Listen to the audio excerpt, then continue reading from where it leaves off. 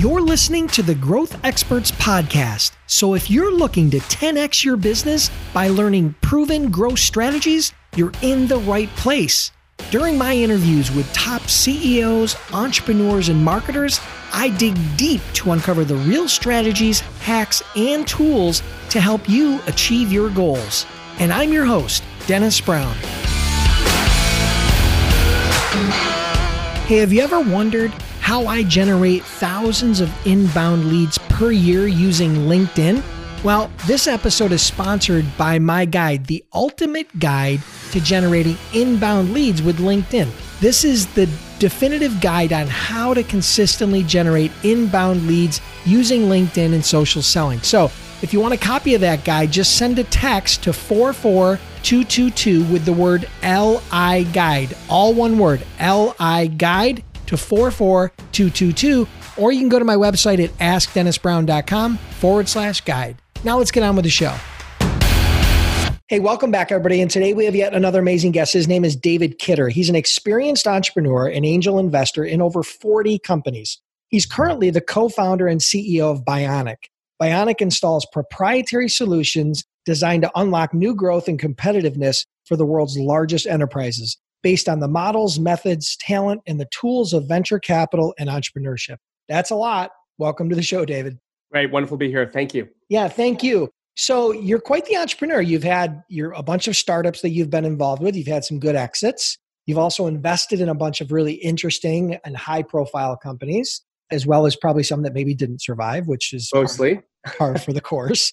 So today, just to give everybody a sense, this is going to be a very different interview, guys, but I think it's super relevant to where we are today. And I think that this might be one of the most valuable episodes for people that really listen to this episode. This might be one of the most valuable episodes that you hear in the first half here of 2000, or in the second half here of 2020. So we're going to talk about the playbook, we're going to have a conversation about how to thrive versus just survive during this whole global disruption in this pandemic, because business inherently is changing. It's already changed and it's going to continue to change. But are you making the changes necessary to come out the winner on the other side, or just be another Me Too who ran the race? And so, I've chosen David as the guy who's going to guide us through that. But before we get into that, give us a super quick backstory, how you got into this craziness of investing in 40 companies, and then we'll dive right in. Thank you. Very kind introduction. Just had a great network over the last 25 years of building startups and investing in them. And it just grew. It's the kind of classic overnight success story. It's like, 10, 15 years of 80-hour weeks, and then all of a sudden it starts to work. But in any case, I've been very active as an angel investor and had 3 venture-backed startups, 2 in the SaaS space. 2 worked, 1 didn't. So I've gone through soul-crushing failure and back. So experienced the whole journey and wrote about it in a book called The Startup Playbook, which profiled the Elons, the Reid Hoffmans, Sarah Blakely's of the world and their journey. But out of that came a whole bunch of ideas around something like the 5 lenses, which is how to bet your life in a way. What are the criteria that lead to extraordinary outcomes? And that led to Bionic.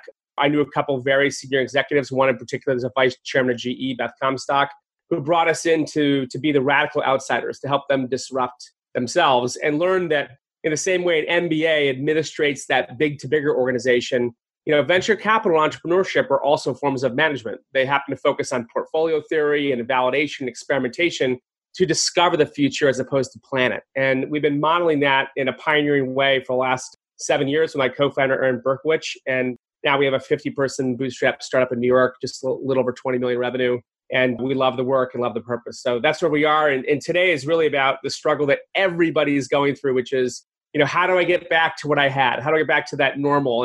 And we'll have a provocative conversation about if that's even possible. So let me ask you this. GE is one of your big clients. Obviously, they were kind of one of the foundation tenets. Who else have you worked with as a part of Bionic? Yeah, GE was back in our first couple of years. Since then, Nike, General Mills are some of our biggest partners, have been the total transformation of P&G over the last 5 years, which our biggest partner, Citigroup, has been a massive partner of ours, Vanessa Colella and Debbie there. So lots of big companies who are driving effectively growth mindset and the systems into the organization from the CEO down. So we were talking about this earlier prior to the call, like I market and sell and growth hack, so to speak, to the C-suite of the Fortune 500, but predominantly even bigger. So very different marketplace than selling to, middle markets and different accessibilities, not better or worse, just different. And so growth hacking in this stage is not performance based in the way you can acquire, it's relationship based. And Bionic is very much a relationship business. Yeah. And what's interesting about that is your perspective, because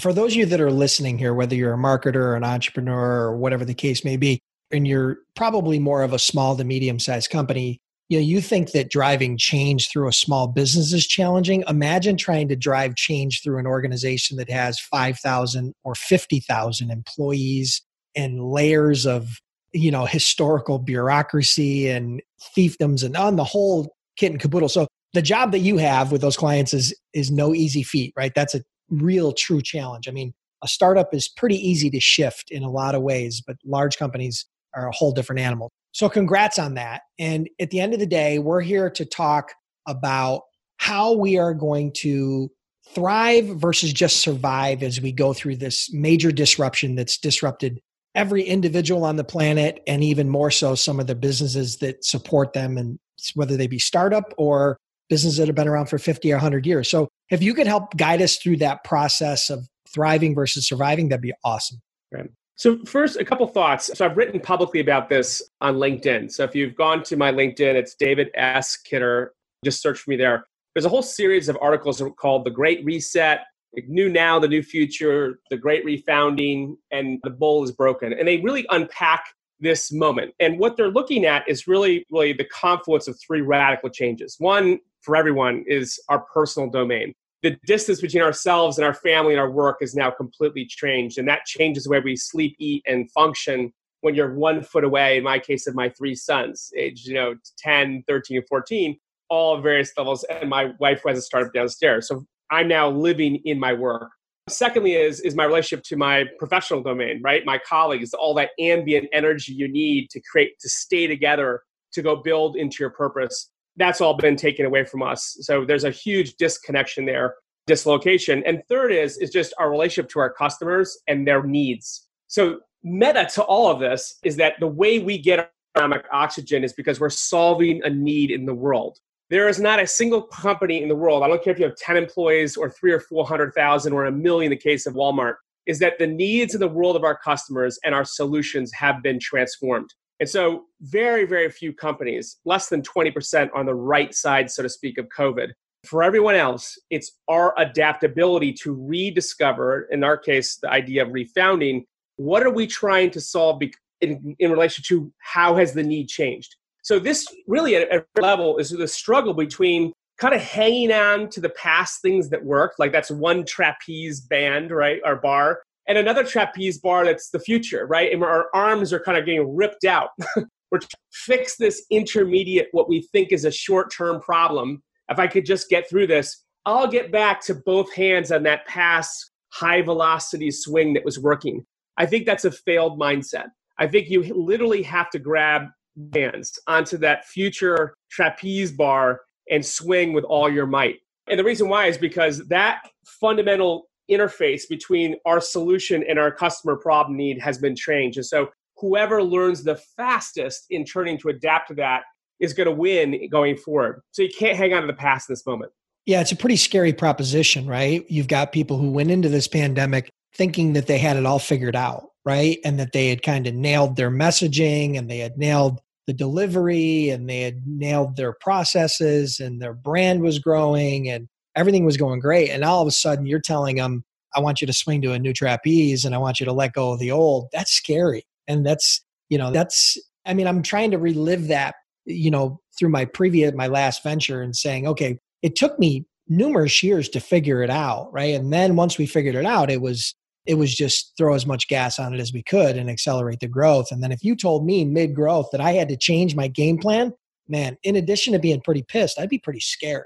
It is scary, but that's the difference between, I'm trying to draw a distinction in the mind of the listener from surviving, which is if I can just get through this, I'll get back to what I had, versus winning. And winning means, okay, it's a new game. That's what refounding is. And this is a topic I'm writing my next book about in a podcast around what does it take in your mindset mechanics to start in one way over in the middle when a problem that could be solved by money is not a problem. A lot of these cases can't be solved by money because the need changed, right? And so the business has had to change. And so we can't, in a way, we have to accept the change and not hang on to it and move to winning into the new needs. This begs the question, which is, well, what has changed and how do we discover that answer? And the answer really is really a mindset shift from the inside out, right? Making products for customers, i.e. what we had and worked, to solving with them from the outside in. And the reason why that's so critical is because the customers don't know. They themselves have that same confluence, that same triangulated challenge of personal, professional, and customer problems they're dealing with. And so I drew that distinction, this simple idea in your mind, because they themselves, you have to have empathy, are walking through that same challenge. They're not going to be able to have a budget and a need in the world to just tell you where to send the check anymore. You're going to have to go in there and experiment with solutions to how their problem, their customer problem has changed so you can discover it together. That happens only when you have the ability to act small, like you were in the beginning, run experiments and solve that with them. Yeah. So I think obviously you touched on the most important part, which is kind of where I was honing in on that mindset shift of acceptance has got to happen first, right? Because you got to grab one of those trapeze sticks and grab on, and then the experimentation. So now you're talking about how to work directly with your customers to kind of evolve the process and the solution and try to understand that. But you mentioned something really interesting. They don't even know how it's changed yet. I mean, they haven't really synthesized how it plays into what they do day to day, right? So, I mean, how do you go about that? I mean, when you walk into it, it's I mentioned before, we hit record, you walk into a room and there's a dartboard on the wall and you get 3 darts. I mean, you got a pretty good chance you're going to hit the board at least once, maybe hit a bullseye here and there. But you walk into that room and the room is dark and it's pitch black and you try to throw at that same bullseye, you're definitely just going to destroy the wall. You're not going to hit much. How do you go about that process of working with that client to evolve, your entire business going forward? Well, it's a mindset shift, but also tactically speaking, from selling to discovering. You can't sell something a customer doesn't know and in many cases doesn't want anymore. So you need to set down your selling and learn to discover, which means that lives in questions and listening. And admittedly, I struggle with this because I'm so passionate about what I do and convincing someone to join us in this journey that, I have really great team members around me who are really good at listening and really good at discovery. So my world actually gets smaller and theirs gets bigger to understand the need, right? And so asking great questions, anchoring is really about looking for those uncovered jewels in the conversation that says, my business is doing this, but in reality, this is really the problem. Or I would do that if I could get paid this way. I got to do it from my home and I don't have, great. Is that a model innovation? Is that a product? Is that direct to consumer? Is that SaaS? Is that logistics going to be, delivered and packaged and chilled differently than it was in the past? So like those secrets are really revealed when you just have a different mindset and you're really allowing with empathy and safety the customer to say, here's what I'm on the hook for. I was on the hook for last year, my old goals, this outcome. Now what I'm on the hook for is blank. That is where to begin. Because in fact, just like us, all of the goals have been changed. The targets are changed. So that reset is ripping through these organizations. That means that if you're the fastest to discover what has happened to the reset, the goals and the outcomes that that person you're selling to is getting paid for, the answer lives in the incentive. And that's how that mindset discovery stuff can actually reveal what you need to change to solve the new need. So that's very meta, but it's actually quite practical in terms of how do you fix from surviving to winning in the work with changing, adapting your product to the need in the world. Yeah, so I love that whole discovery concept, but how do you go back to the market at this point, and what do you suggest or what have you seen most effective in doing that type of discovery? Because the fact is, if you're talking to an existing customer, it's pretty easy, right? You've got a relationship with them. You're going to be able to set up a meeting, pick up a phone, do the Zoom, whatever you got to do.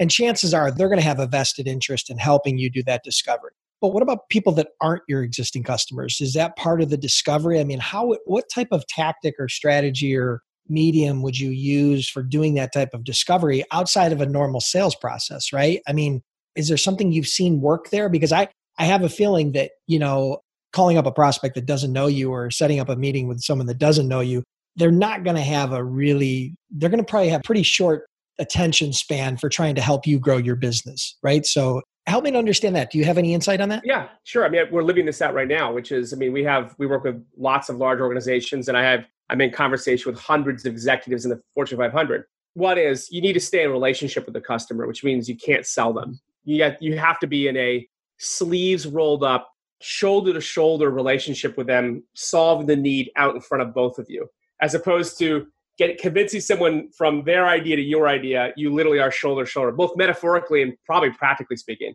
or at least 6 feet apart. But in reality is that I think one way to break the distance, so to speak, is really to bring them into the need, which is, I think everyone feels this right now, is that everyone feels a little alone, right? In some cases, really alone. But when you really unpack and you say, listen, I have partners and customers all dealing with the same change, the same problem. Why don't you join us in that conversation? Join us for nothing, to learn or not learn.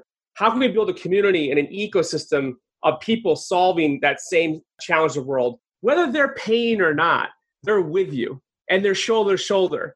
They're in your peer group. They're in the story, the narrative, the evidence, the case studies, the economics now. And so as you create a platform, a relationship with them where they, in the past, you'd be selling them through conferences and email and LinkedIn, these tools, those are all directional. This is about ecosystem shifts that allow people to join you in the conversation because they themselves are alone. They themselves are trying to solve it. Whether you have the solution or not, they're in solving mode. So have them join you with the rest of the ecosystem to do that so you can take down the defenses, take down the risk, and allow them to begin where they are. So I have found that as a tactic, I started this thing called the Bionic Burst about 6 months ago to change the way we entirely engage with the community because they couldn't buy, or they weren't ready to buy, or they're frozen for a variety of good reasons.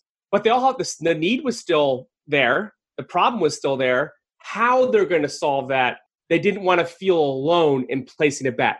So we made that, we brought them together. And I think one of the most powerful words, if the most powerful word in business, is together. I think together is the answer to your question. So the Bionic Burst, is that it's a community, right? Where you invite people in and you guys just have really serious in-depth conversations about the issues and the solutions, that are going to help guide everybody out of this and solve that problem. What type of community? I mean, is it a Slack community? Is it more like a mastermind? I mean, help me to describe what the Bionic Burst is so that people could kind of frame it. It's incredibly simple but powerful. We, once every third Thursday, once a month, we invite 60, 80 C-suites in the Fortune 500 at various levels, and we solve a burning question that they're all solving relative to growth transformation. And then we curate it. And we have some really kind of famous people in the room, literally. But it's Chatham House rules, completely in confidence, everyone's peer group, glass of wine, 60, 90 minutes. And then we start bringing that conversation in other forms like Slack and Teams and others to keep it curated. But the point is that they're staring with their doppelgangers in the world, not alone. Then I just keep coming back to this idea of together. That builds that glue. Because they really don't want to be wrong right now, because the cost of being wrong is almost fatal. So if they can learn together, they can solve together, not only are you sitting in the position to discover what your business has to become, but they themselves can see the answer in their peer group. And so that's a perfect example of a growth hacking way that changes the across the table to the same side of the table need in the world right now, because no one wants to reveal a vulnerability they don't know the answer. So you got to zag really hard right now to take away that fear so you can actually be in a position to listen and hear and solve it together. Yeah, I love that concept. I love the concept of putting that community together and making it a safe place, obviously, for everybody. And then, they're all benefiting. There's no cost basis. It's really just done with the primary goal of helping them solve that problem. And they all have same problem, but different shades and hues and slightly different retail packaging around it, but it's the same issues, right? Which is their buyers and consumers and customers are all changing voluntarily or involuntarily. And so how that's going to impact them. And some of those CEOs or C-level executives are probably highly vested to do this, because if they don't perform and they're a publicly traded company, their head's on the chopping block. I mean, they're on a performance basis, and I'm sure the company and board will have a certain amount of empathy to where they're at. But at the same time, they've got to perform, and the shareholders don't want to hear that, right? They don't want to hear that long term. I think the first half of the year was everyone got a pass, but the hard questions are coming. The hard questions are going to come in Q4, and then the results will come in Q1 on how to This is the classic story of ambidextrous leadership, which is you can no longer be an operator, you have to be a creator. You got to build jobs. And I think that the task rate is right now. So if you're a CEO of Fortune 500 and you're not thinking about digital and growth transformation, I'm sure they're doing digital transformation. That's totally obvious. Make my analog digital. We totally get that. But the question, as Jeffrey Moore, he was on stage at a conference we spoke at about 6 months ago. He said half of the G2000 will disappear in the next 10 years because they fundamentally misunderstand the problem they're digitally transforming. By the time they spend the money digitally transforming their logistics systems, the need will have changed. The market will change. So it's like you're too late and you transform the wrong need. So these things happen so fast. So growth as a culture and a system has to be addressed because the only way to go faster is to do less work. And working harder in that old system is just literally not going to play out in a way that's favorable for any CEO who doesn't have a growth mindset. Right. So how does experimentation fit into this? Because we had talked a little bit about that. I mean, I know that we talked about your Bionic Burst, and that's almost an experiment probably in itself. It was, right? Yeah. But what does other experimentation look like? What have you seen that's worked or you've tried, maybe didn't work? I mean, how does that play into this whole process, as it evolves? Yeah. So I'm trying to make sure that we land a couple really practical examples because I know that some of you focus on for this audience. And yet the lenses, so to speak, that you look through matter so much to land those specific outcomes. So 2 ideas, the idea of truth and permission. Very often a CEO will come up after a keynote I give and say, I don't think my company tells me the truth. And I'll tell them, well, it doesn't. And the reason why is because the cost of failure is too high. They make 5 bets a year. They all have to work and then everyone lies because they have to. And the whole culture is intellectually dishonest. Not because they're bad people, but because there is no room for any failure, which is easy because failure is where all the learning happens. And it doesn't mean you do a lot of it. It just means it's more about what not to do, which means secondly is around permission, which is the permission in the company to run the experiments, lowering the cost of failure, i.e. cheap experiments, so people can tell the truth, which means our business no longer is relevant. Our model has to change. We need to get rid of these old products and bring new products. We have no proprietary gift. We should sell off that dying asset and acquire a new one. Whatever those decisions are, the permission and truth has to be in the room. So to your question, going back around experimentation, there's the lean methodology you're probably familiar with. We call that validate. No company in the world has scaled it bigger than Bionic. But in doing so, it's really about the build, measure, learn, experiment. It's really the science of problem, experiment, and then data, and using that, the MVP model, to actually go and run experiments. And so those experiments really reframe first principles logic. What is the actual customer problem we're solving for? What's a proprietary gift and why now? That's where experimentation lives. There's lots of great books on that. I encourage you to experiment. You don't need the whole company to do this. You just need your special forces, right? So before you go take countries, learn how to take beaches. You put 100 kids in art class, and in 5 minutes you can tell who can draw. Even if you suck at drawing, you'll find those 5 people. They're gifted. They're truth tellers. They know how to run experiments. They're entrepreneurs. They're in your organization. They're just raising their hand to tell the truth and run the permission to do this. So that's really where this begins, is that skill and the way you think, but ultimately ladders up to the permission and truth that you allow as a leader. Love it. Perfect. All right. Well, listen, I got a couple more rapid fire questions I want to answer or ask you, but do you have anything you want to add, before we move on? I'll say this. I'll say 2 ideas about this before I get right. One is, I think there's a lot of fear, mostly fear in the world right now. And I think it's still important as you move from sort of surviving to winning is really to have a mindset of responsible abundance, right? You're never going to solve something where there's a threat of imminent doom everywhere. There is opportunity everywhere, but you have to have an openness to finding that. And that really comes to that mindset. The second thing is really the box around what's controllable, uncontrollable, and knowable and unknowable, right? Stay in the box of control and knowable. But the rest of it, where planning lives, you have to set that down, which means, how do I think right now? And purpose matters more than at any point. And also determining what you do with your days. Doing the next right thing into your purpose as a mindset and activities is kind of the only way to live this work out right now. But doing that with abundance and not fear. So again, how you think and what you do each day is what matters. And at the end of the test, I'll share a little bit around closing 30 seconds on the research around Navy SEALs, this mindset of why it anchors in that truth. Okay, great. All right, listen, 2 rapid fire questions. What's your favorite growth tool, software, SaaS product? You were a SaaS entrepreneur. I'm sure you're using different tools to grow your business and to help your clients. What would be one is your favorite? Well, certainly LinkedIn. I mean, we talked about this at the beginning. It's a very powerful platform. We've found to be very effective. Love Teams and Slack as community builders. And then lastly, having worked in this space, HubSpot is a fantastic platform that tens of thousands of customers use and have had great success. So those are no surprises there in a way. Perfect. So you've written multiple books. Besides your books, what would be one that you might recommend to the audience? Maybe something that helped you along in your journey or you think might help them? Jenna McChrystal's Team of Teams. How to move from a hierarchical general type leader to a gardener, to a network. When you're in crisis, the answers of how to survive and move to winning are absolutely not going to come from the top down. They're going to come from the edge with the vanguard of where the customer is with your talent and teams. Those ideas have to get to a position of solving to help the companies back to the future. Perfect. All right, listen, let everybody know how they can connect with you, David, learn more about what you got going on over at Bionic, maybe get a copy of one of your most recent books, and then we'll wrap it up for today. Sure. So I can be easily reached at david@onbionic.com. You can also go to our website if you're a large organization, www.onbionic.com. And then personally for keynotes and all the other books and other investing I do is davidskidder.com, KIDDER. But I'm really very grateful for the time together. I'm excited for the work and congratulations on your success in your own journey. And go Bills, big Bills fan. So yeah, thank you, David. I really appreciate it. Really appreciate you being here. Congrats again on all your success. And I'm sure we'll chat again soon. I look forward to it. Listeners, I want to thank you for tuning in. I truly appreciate your time. If you're enjoying the podcast, then do me a huge favor.